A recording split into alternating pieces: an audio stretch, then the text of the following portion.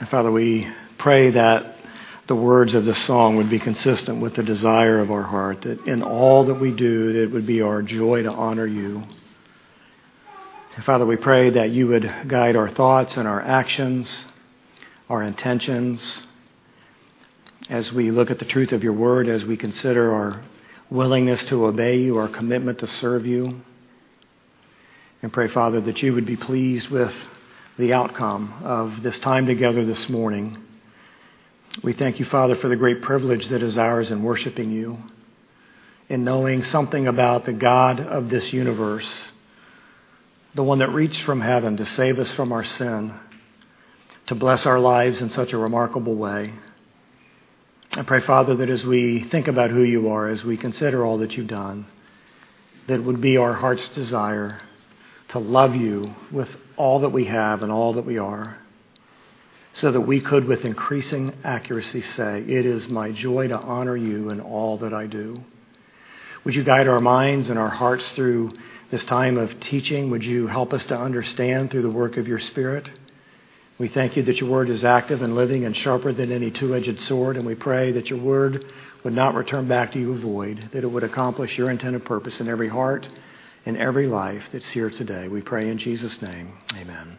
We'll be seated, if you will, and open your Bibles to Romans chapter 12. And we're looking at part 2 of this gift of love. It is our gift of loving him. It is our gift of loving one another that is predicated upon our understanding of and our commitment to the love that God has shown us. And so as we've looked in this chapter of Romans, which we're going to finish today, we've seen how we are to serve the Lord with a dedication that would be described as sacrificial. We are to give to him our very, very best. We are to serve him in a way that is pleasing to him. And we are to exercise this service throughout the body that we belong to as brothers and sisters in Christ. And we've looked at what that means in terms of our spiritual giftedness, what God has given to us at the moment of our salvation in order to serve him and to build up and equip the body of Christ. And we've seen where this is most directly applicated, and that is within the body of Christ. And that's what we looked at in last week's message in verses 9 through 13. And I'm going to read this passage of Scripture to remind you that this, in a sense, is really specific about how the body is to treat itself, how we are to treat one another as believers. And we'll look in this final section today of 14 to 21, which speaks to how we are to treat all people, not just believers. So let's read for review verses 9 through 13. And I'll run through a summary of what we've looked at just by way of connection for those that weren't here last week and those that need the reminder. So verse 9, let love be without hypocrisy, abhor what is evil, cling to what is good, be devoted to one another in brotherly love, give preference to one another in honor, not lagging behind in diligence, fervent in spirit, serving the Lord, rejoicing in hope, persevering in tribulation, devoted to prayer, contributing to the needs of the saints, practicing hospitality. And so we began our look at these 10 elements that would describe this gift of love. And the first thing that we see, and you can follow this in the outline provided in your bulletin, is we see the quality of love. This love that we are to exercise within the body of Christ is to be a divine love, a love that would be qualified by agape love, which God has shown to us, and while we cannot live that out fully, we are to pursue that as a standard, a love that seeks the best of others, a love that is willing to deny self and to sacrifice my own rights for the betterment of other people. This love was modeled by Christ on the cross. It was commanded to us in Jesus' own words that we are to love one another as he loved us, and this love is dependent upon our relationship with Jesus Christ. If we have a lackadaisical walk with him, we will have a lackadaisical love for the brethren. It is dependent that we walk closely with him so that we can live out this love that God has prescribed to be true within his body. This love that we have for one another is to be without hypocrisy. It is to be genuine. It is not to be faked. It is sincere. It isn't artificial. It is selfless. And it is rooted in a denial of ourself for the betterment of others. This is a supernatural love that you and I cannot manufacture on our own. We must walk with Christ to love people that way. Number two, we see love's morality. As we look at love's morality, we are to abhor, we are to hate with great intensity that which is evil. We're to turn away from it, we're to run away from it, and we are instead to cling to that which is good. The way this is phrased is that this is not an either-or proposition for us, but there is a causal relationship. The cause is this, that if we really hate what is evil, then we will love that which is good. If we love that which is good, then we will hate that which is evil. As you think about the sin that so easily entangles us, do we possess a true hatred, an abhorrence of that sin, or is there a polite tolerance or some kind of justification for that which we allow to be a part of our everyday life? Well, we are to hate that which is evil, those things that God hates, and we are to love that which is good, those things that God loves. Thirdly, we see love's commitment.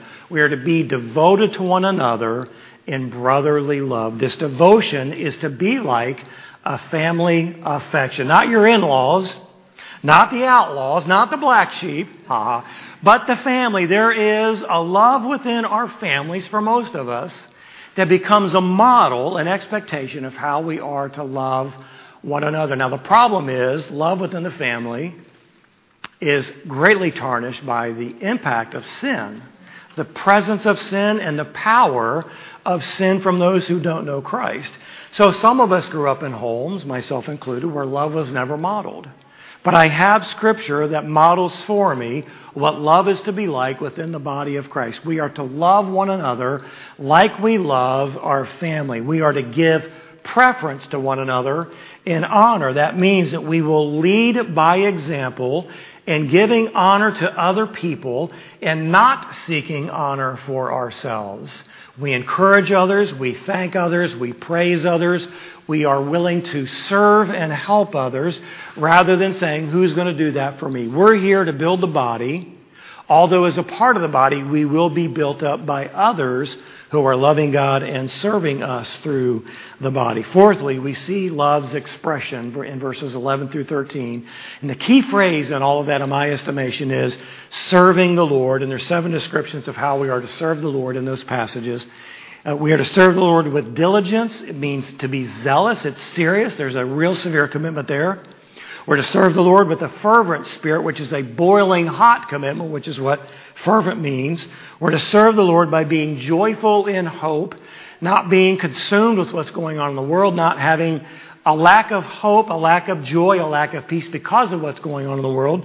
But we have this joy because we have salvation and we look forward to an eternity with God in heaven. That should bring us hope. And if it doesn't bring us hope, we need to reevaluate how we view the salvation that God has given to us through Christ. Letter D, we serve the Lord by being patient in affliction. It means we stay the course. It means we let God teach us. It means we listen and we try to get the lesson that God wants for us to have. We don't bail out of our walk with God. We don't shake our fists in anger against Him. But we're to be patient as we go through difficulty and hardship. Letter E, we serve the Lord by being faithful in prayer. And I said this exact thing last week. Prayer is the most underutilized privilege Christians have.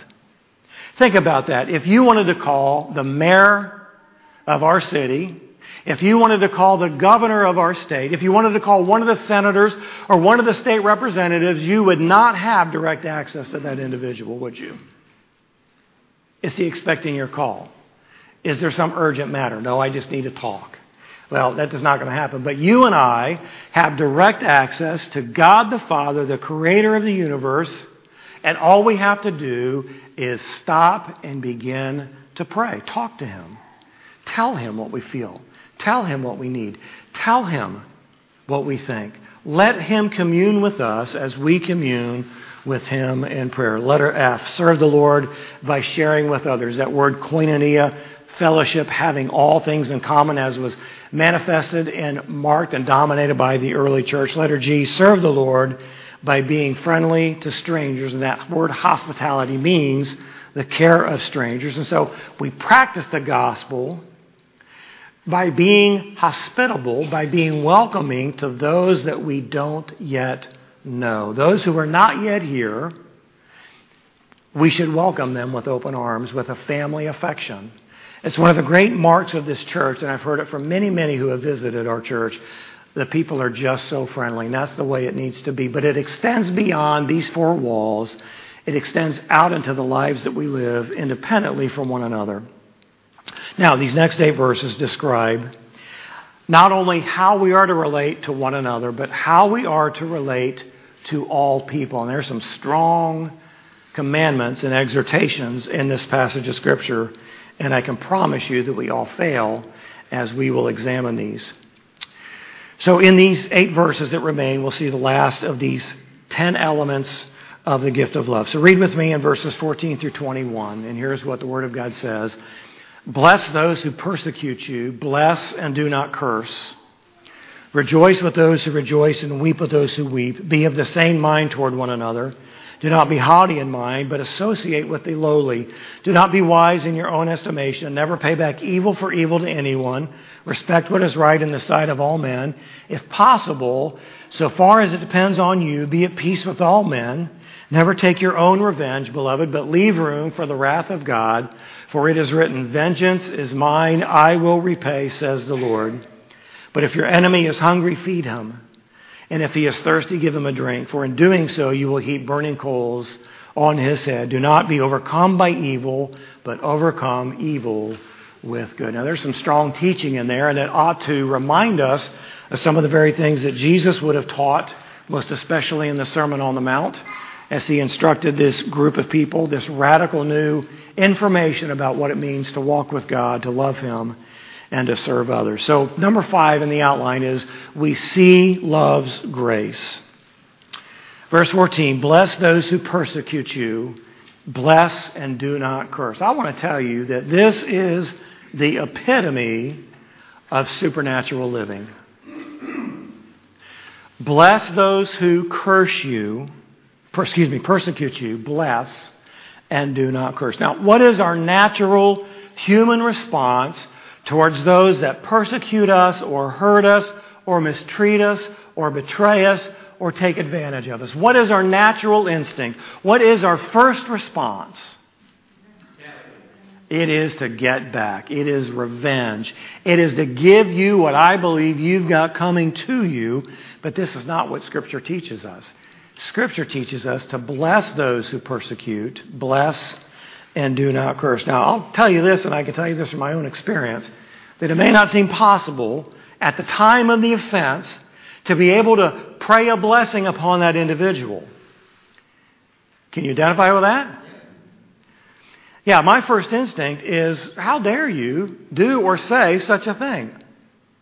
And immediately begin to think of how I can get back, how I can get even, how I can bring some kind of like hardship into this individual's life because of what they've said or what they've done to me. But rather than being harmful towards them, we are to be gracious towards those who hurt us. We are to resist hating and retaliating against those who harm us. We are instead to ask God to bless those who are intentionally trying to hurt us. Now, this is a restatement of what Jesus said in Luke chapter 6, verse 27 and 28. But I say to you who hear, love your enemies, do good to those who hate you, bless those who curse you, pray for those who mistreat you. Perhaps the ultimate Christian discipline is going to be loving our enemies, blessing those who persecute you. Can you do that in your own strength? Can you do that in your own power? Can you do that by your own resolution? We can't do it. We must be walking with God in order to have a spiritual perspective and a spiritual application to this incredibly difficult instruction. Blessing our enemies in such a way as we go through the passage that God will have the opportunity to do something in their life. Now, this action was modeled by Christ. He didn't just speak it, but he actually modeled it himself. In Luke 23:34, as Jesus hung on the cross, dying, breathing his last breaths, Father, forgive them, for they do not know what they are doing. and they cast lots, dividing up his garments among themselves. And to think that this is impossible, not many weeks after that, Stephen, one of the first disciples, we have this account in Acts chapter 7. They went on stoning Stephen as he called on the Lord and said, Lord Jesus, receive my spirit. Then falling on his knees, he cried out with a loud voice, Lord, do not hold this sin against them. And having said this, he fell asleep or he died. You think about an innocent man who is being stoned to death, and his final words are, forgive them. They just don't understand what it is they're doing. So us showing others the unmerited grace of Christ is how we live out the gospel as we think about the grace of Christ given to us that we are unworthy of and that we are undeserving to receive. That's the stiff teaching right there, to bless those who persecute you, to pray for your enemies in such a way that you're relinquishing the right to be harmed or wronged by them. Number 6 in the outline, we see love's encouragement. Verse 15 reads, rejoice with those who rejoice and weep with those who weep. Now the reality is this, that we can become so self-absorbed that we don't really think about other people in such a way that we can share with them in their joy or that we can share with them in their sorrow. In our earthly families, we celebrate the good things and we don't resent the good fortune experience. Isn't that right? You have a brother, you have a child who has this great thing happen to them, and you shouldn't say, well, gee, that's not very fair. That didn't ever happen to me. I don't know why he got that. I'm more deserving of that than he is. So in the way that we would rejoice in the family, we are to rejoice within the body of Christ most especially, and even to those outside of the faith that we would deem to be unworthy of receiving any blessing from God. Have you ever wondered why God chooses or allows the wicked to be blessed physically the way they are? They have everything the world convinces us we need. And we wonder, God, how could you allow them to have such wealth and such popularity and such influence? It's not ours to discern. It's not ours to decide. We are to simply rejoice with those who rejoice, and we are to be grateful for the good fortune that is theirs. It is distinctively Christian to rejoice in the blessings, honor, and welfare of others, no matter what our own personal circumstances are. I remember watching cartoons with my kids when they were little, and old Eeyore, boy, oh boy, Eeyore had it bad, didn't he? Always in the mud puddle. Oh, bother. Thomas the Tank Engine. Put upon. Poor Thomas, always put upon. Isn't that right? And this is what can happen if we become so self-absorbed that we can't experience the joy that others go through, and we certainly won't be able to weep with those who are suffering. Now, it can be difficult to celebrate someone's promotion, someone else's good fortune, when we ourselves are overlooked, or someone else's blessings when we don't think they deserve it. And I'm sure many of you have been in a workplace where some of your colleagues have received promotions and you know that they have manipulated their way through. They have stepped all over people. They have been deceptive in things, and yet they get the promotion and you go, that's not very fair. That's our natural instinct, but it's distinctly Christian to rejoice in the good fortune of others. Now, as we are to rejoice with one another, we are also to weep with others. In the same way, it is distinctly Christian to be sensitive to the disappointments, the hardships, and the sorrows of others.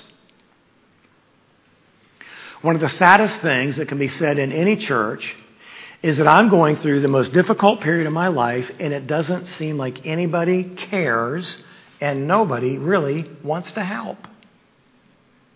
So think about it like this. If a member of your family, a member of your immediate family, was going through a great hardship, would you just kind of go, well, it'll pass, you'll get over it, it'll all be okay in the end?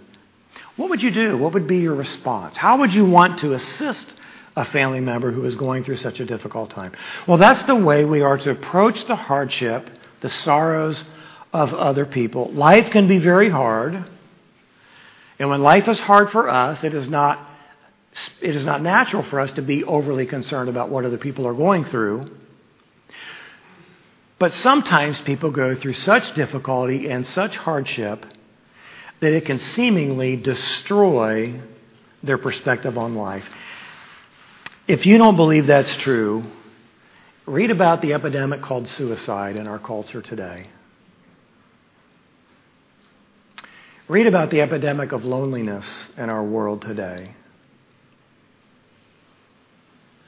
Think about the emptiness that people feel, even those who belong to a local church and would consider themselves to be part of the body of Christ. They live their lives alone, and nobody seems to care. Well, we can practice the gospel by coming alongside those that are hurting and show them the love and compassion of Christ through our care and our concern. We may not be able to fix it. We may not be able to change it. We may not be able to really do anything other than sit there and say, I am so sorry. My heart aches to know what it is you're going through. That may be all you're able to do. But that might be enough to help them get through the difficulty. So we see love's encouragement in rejoicing and weeping with one another. Number 7, we see love's humility. Verse 16 reads, be of the same mind toward one another. Do not be haughty in mind, but associate with the lowly. Do not be wise in your own estimation. So that phrase, to be of the same mind, means to be impartial. To be impartial. We are to treat others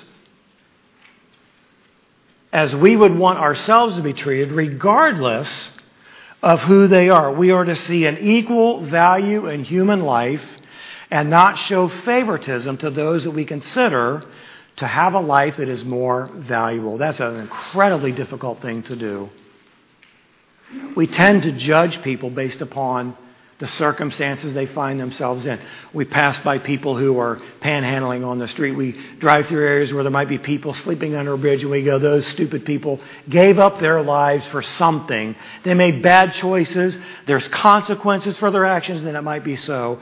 But we deem their value in life to be less than others because of their circumstances. But we are to see human life as being equal and valuable and important. And James would teach this with great precision. And we read these words in James 2, 1-4. My brethren, do not hold your faith and our glorious Lord Jesus Christ with an attitude of personal favoritism. For if a man comes into your assembly with a gold ring and dressed in fine clothes, and there also comes in a poor man in dirty clothes, and you pay special attention to the one who is wearing the fine clothes and say, you sit here in a good place, and you say to the poor man, you stand over there, or sit down by my footstool, have you not made distinctions among yourselves and become judges with evil motives? I've seen this in the church. Not this church. I've seen this in churches I've been in. And people come in and they're not dressed like everybody thinks they ought to be dressed, and they may not be as groomed as others think they ought to be groomed. And they avoid them. They disassociate from them. They won't shake their hand or even introduce themselves. They treat them like they're third-class citizens. And it does irreparable damage into the lives of those people. Travis, who has just returned from India, was telling the story that when he would go into the schools and have an opportunity to speak to the kids who were handicapped or disabled were lined up on the outside of the room, and the teacher would barely pay any attention to them, and they were ostracized. And you got to know they knew something was up, right? So what we have the opportunity to do is we have the opportunity to live out the gospel by being impartial towards others, regardless of their circumstances. This is most specifically expressed by not being haughty in mind. You know what it means to be haughty in mind, right? It's to be incredibly prideful. It's to be filled with arrogance.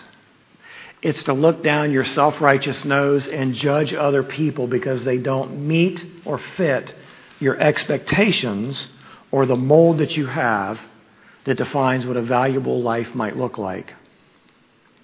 We're not to be filled with pride so that we consider ourselves to be better than other people. Pride and arrogance, self-interest and self-centeredness will make us dull to the needs of others, to the value that is in all human life, and will be a hindrance to our ability to live out this high command of loving one another with an agape love. I wonder what would happen to a lost individual if some Christians began to love them with an unconditional love. I wonder what kind of an impact that would have in their life. Well, number 8, we see love's forgiveness. Verse 17 reads, "Never pay back evil for evil to anyone. Respect what is right in the sight of all men." Now, what does the word never mean? I don't see an asterisk in my Bible. There isn't any footnote. There isn't any loophole. Never means never. So never pay back evil for evil to anyone. Well, who does that include? Anyone. The potential exists that we will be driven to return evil for evil because that is our human nature. That is our natural instinct. But to live supernaturally, we must resist those natural instincts, yield them to the cross of Christ, and pray that the Spirit would empower us to live out the gospel in such a way that we would never consider repaying evil for evil to anyone. I remember in the state of Pennsylvania some years ago, the madman that massacred a bunch of Amish school children for no apparent reason. And the Amish community said, "We forgive." And the world said, "How could you forgive such a thing? Don't you just want to pummel that individual? Don't you just want to brutalize them and hurt them and stone them and punish them?" See, that's a natural instinct that we have. It's supernatural to be driven to forgive when we ourselves have been hurt so badly. We are to seek forgiveness in all of our relationships. That extends out to the lost. Never repay evil for evil to anyone. Not specifically within the body, not our own immediate family, but anyone. This is the continuation of the principle of blessing those who curse us. So we are instead to do the right thing. So what is the right thing if it isn't repayment of evil for evil? Well, it is repaying evil with good. It is blessing our enemies. It is praying for those, as Jesus said, who hurt us or curse us. Our forgiving, gracious behavior toward our enemies should commend us to them and to others who witness that behavior. Well, I don't agree with everything that Bob believes, but I'll tell you this. Bob's a good guy. You know, I did some wrong to him, and Bob said, "Hey, it's okay, I forgive you," and he's never held it against me. Do you think that makes a difference in the lives of people? Do you think that makes a difference in the lives of lost people who really don't know much about love and forgiveness as we would understand it? So we live out the gospel by extending forgiveness to others as we have been forgiven by God. Number 9, we see love's reconciliation. Verse 18, "If possible, so far as it depends on you, be at peace with all men." So we each have a personal responsibility to pursue relationships that are free from conflict. That is our personal responsibility. Now, a couple things I want to point out here. If possible, what does that mean? Well, it means just that it may not be possible to be at peace with others because of the response of the other individual. So as much as it depends upon you and me, we should be at peace with all men. Now, if I've offended Janet, and Janet comes to me and says, "Pastor Dennis, you've really hurt me, and I just want you to know about that," and I say, "Well, that's tough luck for you, isn't it? You're going to have to be a big girl and just grow up and get over it." Well, she's done all that's possible, but I haven't. And this is where we have such a difficulty is that we are to do all that we know to do to be at peace in our relationships, and then we have to leave it with God because we can't change the hearts of people. So we are to do all that we know to do to be at peace with other people as much as it depends upon you, meaning you've done all you can do to bring about reconciliation. And so unresolved conflict in our relationships should not be because we are not willing to do our part. Unresolved conflict in our relationships should only be because the individual is unwilling to do anything about the problem that I've made them aware of. We aren't to play a game of chicken and figure out who's going to blink first. Well, I'm not going to do anything until they do something. So I'll just sit here and wait, and I'll wait, and I'll wait. What will happen? Resentment and bitterness, and then hatred, disinterest, the kinds of things that shouldn't be present in the hearts of Christians. Those who have been saved by God, changed by God, filled with the Spirit, should enjoy relationships that pursue resolution to the issues that are divisive amongst them.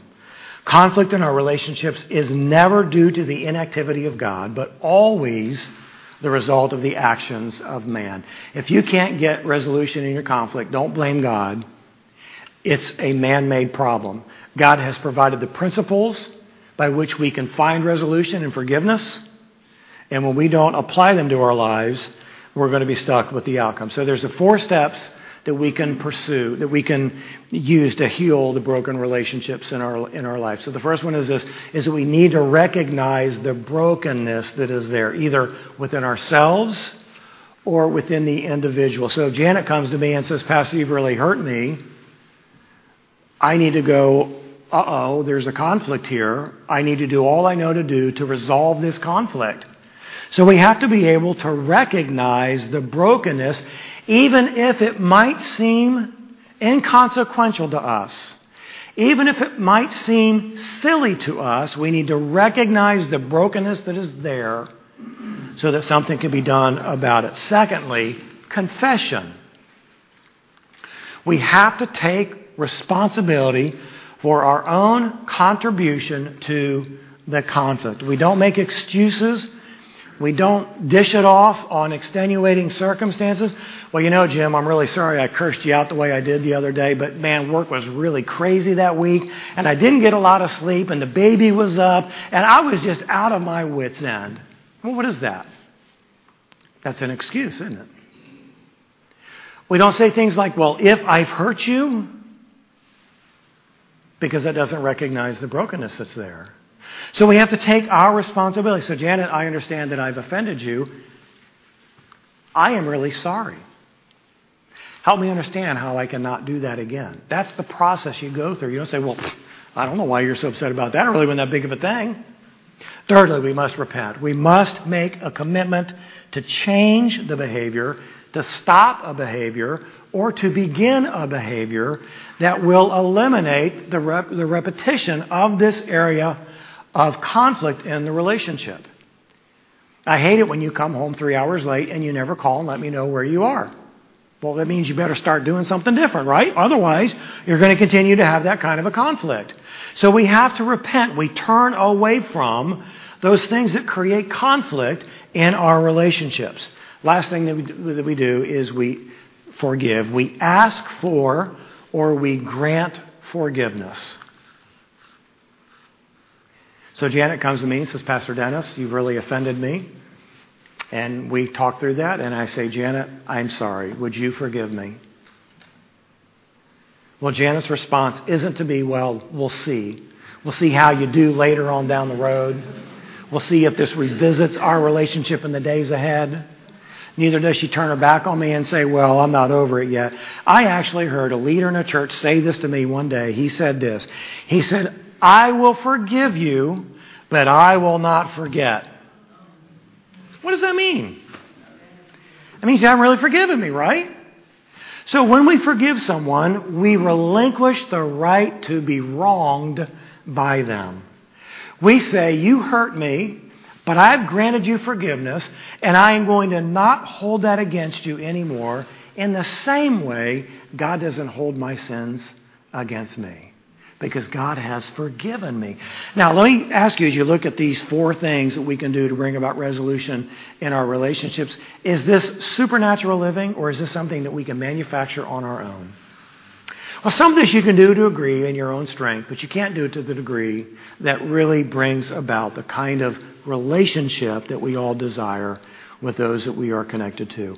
1 Peter 4:8 says this, above all, keep fervent, boiling hot, keep fervent in your love for one another. Why? Because love covers a multitude of sins. You see, when Janet loves me like a brother, she's going to be willing to forgive me when I come to her and say, I recognize I've offended you. Will you please forgive me? How many times is Janet to forgive me? Well, the Jewish law said 7. What did Jesus say? Well, Jesus said 70 times 7.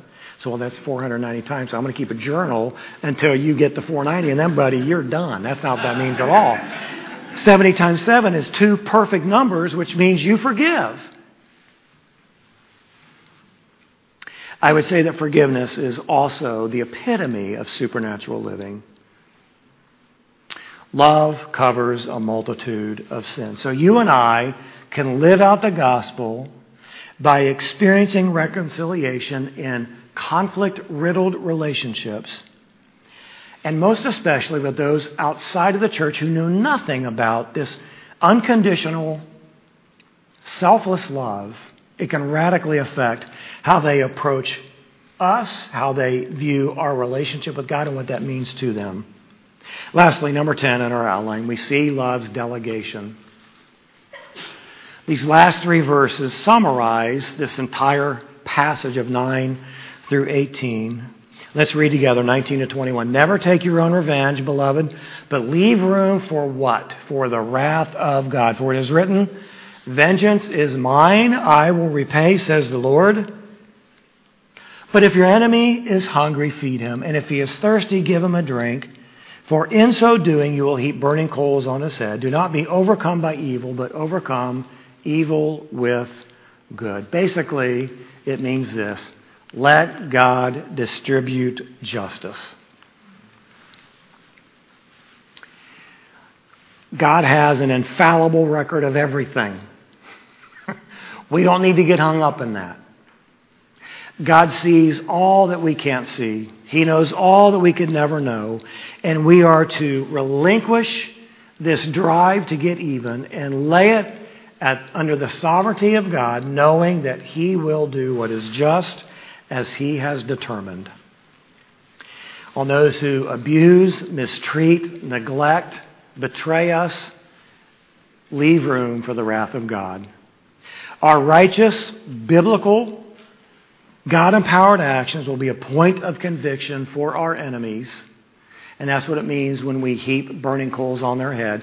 I'll tell you, when you're loving those who are mean towards you and you're giving your enemies food to drink, to eat and drink when they're thirsty, why are you doing this? I don't like you. I've been mean to you, but why are you doing this to me? Well, I do this in the name of Christ. What kind of an impact does that make? To withhold vengeance from our enemies is one thing. Listen to this. To withhold vengeance from our enemies is one thing. It requires that we do nothing. But to actually return good for evil is quite another and obviously more difficult thing, right? Someone can hurt you and say, well, I'm not going to do anything about it. But it's another thing to actually repay that with good. Supernatural living. We must not allow the evil done to us by other people overcome and overwhelm us, which is a potential problem that we have to deal with. As we think about the gift of love, as we think about what we've heard in this passage of Scripture, as difficult and challenging as it might be, where would we be if God acted towards us in the same way that we acted towards others? What if God gave back to us the same love that we give to those who hurt us? Well, I'm not God, right? Well, that's true. But I am to pursue an agape love relationship within the body of Christ and outside of the walls. That's how you and I live out the gospel. You can't do that apart from an intimate relationship with Christ. Religion doesn't do it. Denominationalism doesn't do it. Sitting in a church chair and singing the songs doesn't do it. It is a commitment to prioritize your walk with Christ in such a way that these impossibilities become more possible as you strive to honor Him in all you do. Is that your desire? Is that your commitment? It ought to be each of our desires to say, God, I want to be more like you tomorrow than I was today. I want to love other people more than I did today. I want to serve you by serving others more than I did today. As we do that, as we put our hands to that plow, it'll make a difference in the lives of people. Let's pray together. Father, we are so thankful for this limitless love that we know that comes from you to us, this love that has changed our lives, it has sealed our eternity. It has changed us, it has made us new. It has brought us into your spiritual, eternal family. It has set us free from the power and the bondage of sin. It has given to us the capacity to do the unthinkable and loving those that hate us and being kind to those who mistreat us. Father, we know that you have given us your Holy Spirit to empower us to live out the commands that you've given to us. And I pray that we would learn to yield to that power each and every day so that we would reflect Christ in a dark world, that we would love one another as you have commanded us to love. And our relationships within these four walls would be like a functioning family, not a dysfunctional family, but one that functions under the headship of Christ. God, we pray that you would do in and through us what can only be explained by you as we give ourselves to your plans and your purposes. We pray in Jesus'